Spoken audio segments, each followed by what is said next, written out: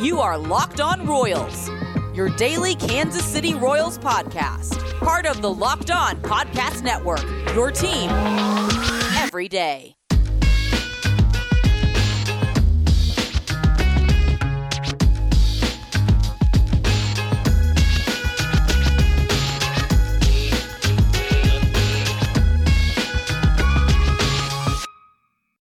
Let's get it going on the Locked On Royals podcast on the Locked On Podcast Network, your teams every day. I am your host, Rylan Stiles. You can follow me on Twitter at Rylan_Stiles. It's at RYLAN_STILES. On today's show, we're going to talk about this MLB postseason and this MLB season as a whole. Was this season a successful one for baseball?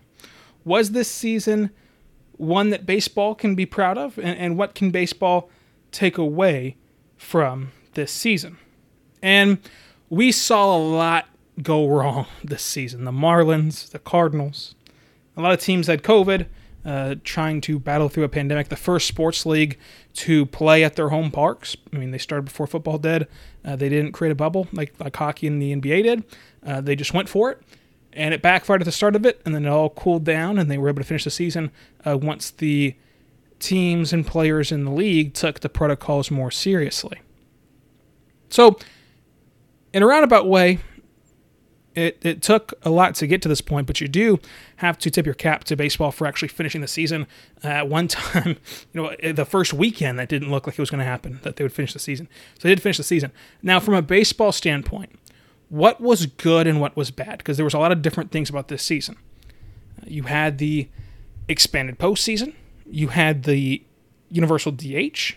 You had the runner starting on second in extra innings. You had a lot go down. You had a shorter season, but that one, of course, is the most illegitimate. So I just want to kind of dive into this because Rob Manfred came out yesterday and talked about this season. He talked about wanting to, keep some of the, runners on second rules and things like that. He viewed it as a success and wanted to keep some of the changes that they made.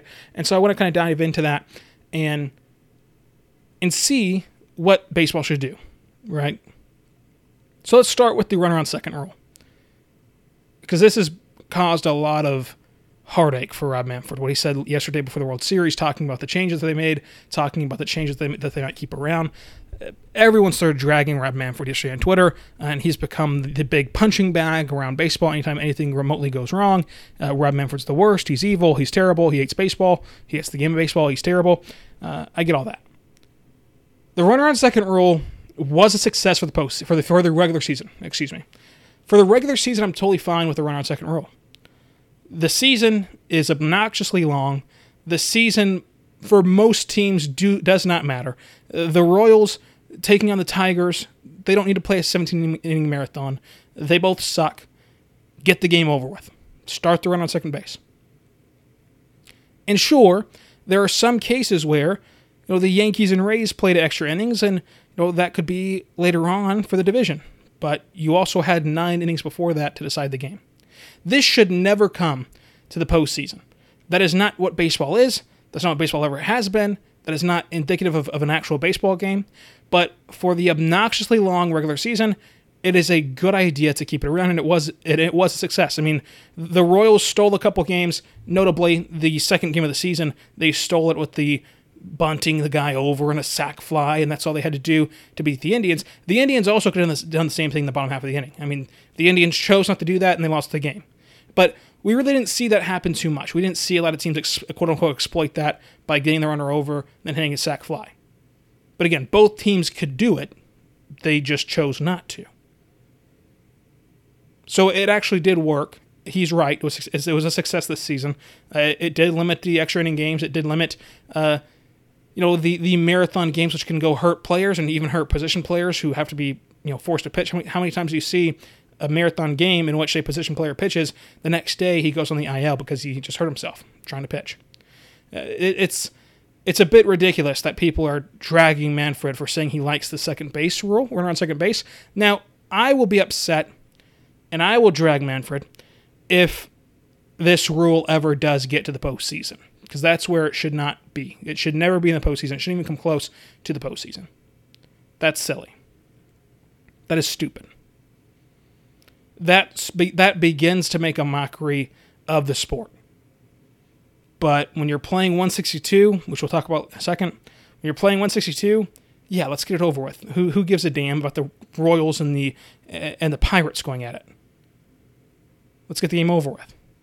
So the runner on second rule, I think, should stay around for the regular season.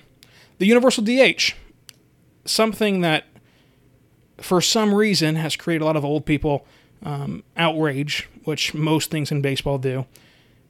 Don't ever have the DH in the NL, blah, blah, blah. The DH in both leagues is better for baseball.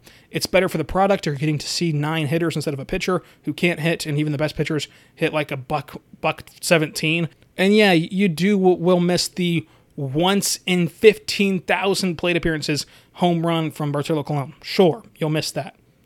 I will gladly give that up for extending the career of an actual professional hitter or for extending the lineup of a good team. I would gladly give that up. And also extending the outing of an elite pitcher who is going the distance. If an elite pitcher is shoving in a game, but so is the opposing pitcher, you're going to need offense, and eventually you're going to take that starting pitcher out of the lineup before you want to. So the DH to me is a non-starter. No one should be upset by this. It has to come back into play next season. Now, I believe that there could be some negotiation tactics here where the new CBA is coming up after next season, so maybe you do take away the DH as a player. From a player side of things, you take away the DH. That way, when you offer it back up and then a CBA a year later, it seems like you're giving and you're taking, in that sort of negotiation sense. But in a year or two, the universal DH should be here to stay forever because it is simply better for baseball, better for the fans, better for the team construction, better for the players. The players extend their careers, the fans get to watch actual hitters play, and actual pitchers continue to pitch instead of getting pulled or getting hurt while batting. It's better for everyone. So that has to stay. We'll talk more about this season coming up, but first I want to tell you about our good friends over at Built Bar, because Built Bar is a protein bar that tastes just like a candy bar. Go to Built.com, use promo code LOCKEDON, get 20% off your next order. Built Bars have 6 new flavors: caramel brownie, cookies and cream, cherry barcia, lemon almond cheesecake, carrot cake, and apple almond crisp.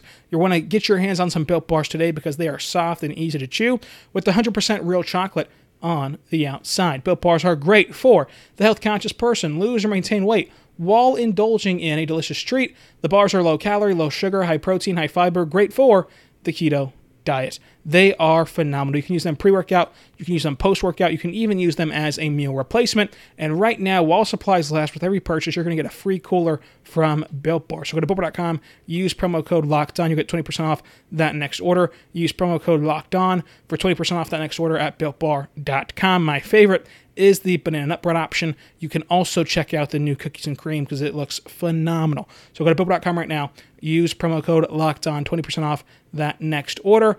BuiltBar.com, promo code LOCKEDON, 20% off that next order. So I do want to touch on the expanded postseasons, and this is one that, again, creates a lot of outrage from the older demographic. Why they're just letting anyone in the postseason now. I mean, how could they do this? Why on earth would they just let anyone in the postseason? Give me a break, all right? Give me a break. This is good for baseball. It's better for baseball to expand the postseason. They can catch up to the other leagues that have more teams in and keep fans engaged. Look, the bottom line is Kansas City and markets like Kansas City need all the help they can get to get into the postseason. And once you get into the postseason, randomness can happen. You can go on a magical run. You can. We saw it in Kansas City when they squeaked out the wildcard game and then stormed their way to the World Series and took it to 7 games. We saw it in 2015 when they came back on Houston, came back on Toronto, and won the World Series.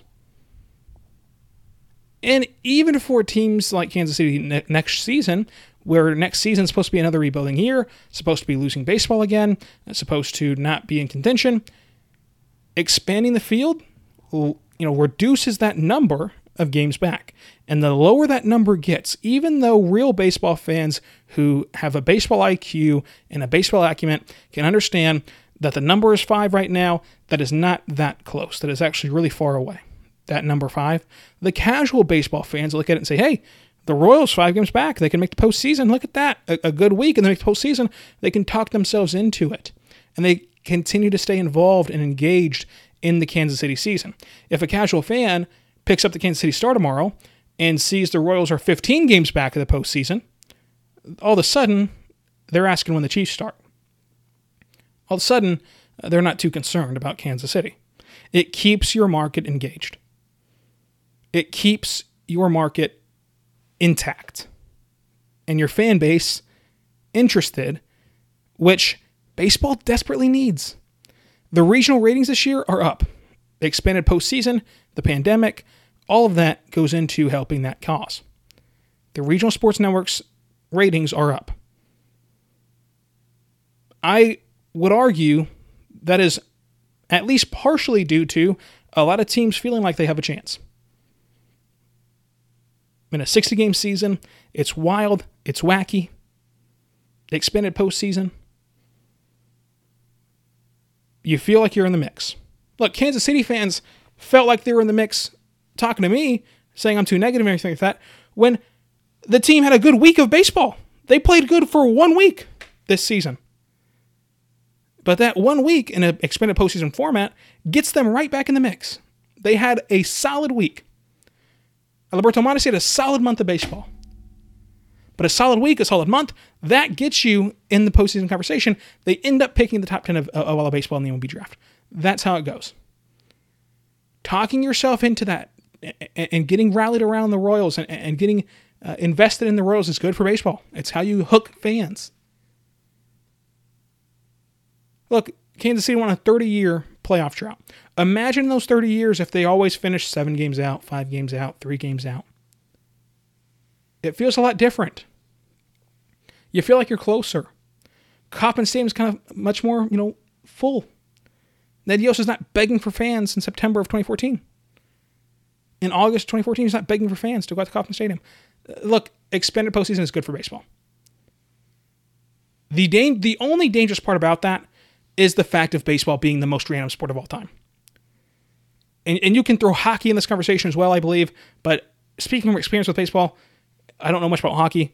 I know that there are some random results. I don't know how often they happen. In baseball, there can be some wacky, random, weird things that happen. It's just the nature of this game. When you only need to win 3 games, of course, you can do it. Like I said, whenever I preview the postseason, if Kansas City was in that postseason format, they can take 2 or 3 from the Dodgers. They can take 2 or 3 from any team, the Rays. Anyone can take 2 or 3 from anyone. The only thing about this format I did not like was protecting divisions. Get them out of here. The division winners can move on for sure, but you don't need to protect the Astros at number 2, who finished under 500. You don't need to protect the number 2 place finishers. Take the 3 division winners, and then whomever else fills out the rest of the 8-team field. Whoever else does gets in. If we have an entire division in the postseason, only one representative from another one, that's fine too. Who cares? Take the best 8 teams. Don't do it based on division. Don't do it based on who finished second. Don't do any of that. Take the best 8. That's what basketball does. Take the best 8. And I'm fine even shrinking that number a bit, not going all the way to 8, but you do need to expand it some, either this year or the next season after the CBA is done. And then you get to the number of games played. Look, 162 games is incredibly long. It's obnoxious. It's too long. And I just don't understand why people are so attached to it. What is the difference in 162 and 100? Do you really need to see the Royals lose that 100th game? Do you? Do you really need to see them lose the 107th game? Look, bad baseball is tough to watch. Even in a 60-game stretch, it's tough to watch. So let's shrink that number down. We know who the good teams are by game 100. We do. And if you're not ready to do your job at game 1 and you need those extra 62 games to fight back, well, you're just not a good team. You got lucky. You had a good turnaround of your season, and then you had a fluky World Series run. Looking at you, Washington. Be ready to do your job game 1. Every game matters. The games matter more in the regular season. And again, in turn, you're more invested in the regular season because they matter more. There are a ton of baseball fans who always say, it's April, who cares? It's April, calm down. I'm not watching, it's April. So I'm in this game in April. I'm going to go watch, the March Madness tournament. I'm going to go out to Power and Light. I get that, and I can't argue that. With the Chiefs, when there's only 16 of them, and every game could be the reason why you don't make the playoffs. Every game could be the reason why you don't win the division. Every game could be the reason why you don't get the number 1 overall seed. Every game could be the reason why. You're not missing a Chiefs game. You're just not. If you're a diehard Royals fan and a diehard Chiefs fan, you are very comfortable missing a Royals game. You are not comfortable missing a Chiefs game. Football has mastered that. Now look, you can't play 16 baseball games. You just can't. But you can reduce it from 162 to 100. And I'm fine even going under 100, but I mean, that would make some old people's head explode. So I'll just propose 100. Change is not always bad. The only bad change that happened this year is if they wanted to put the runner on second base in the postseason. That's the only bad outcome of all that we saw this year of possible rule changes. That's the only one. Let me know your rule changes on Twitter. Be good and be good to one another. We'll see you next week on Locked On Royals.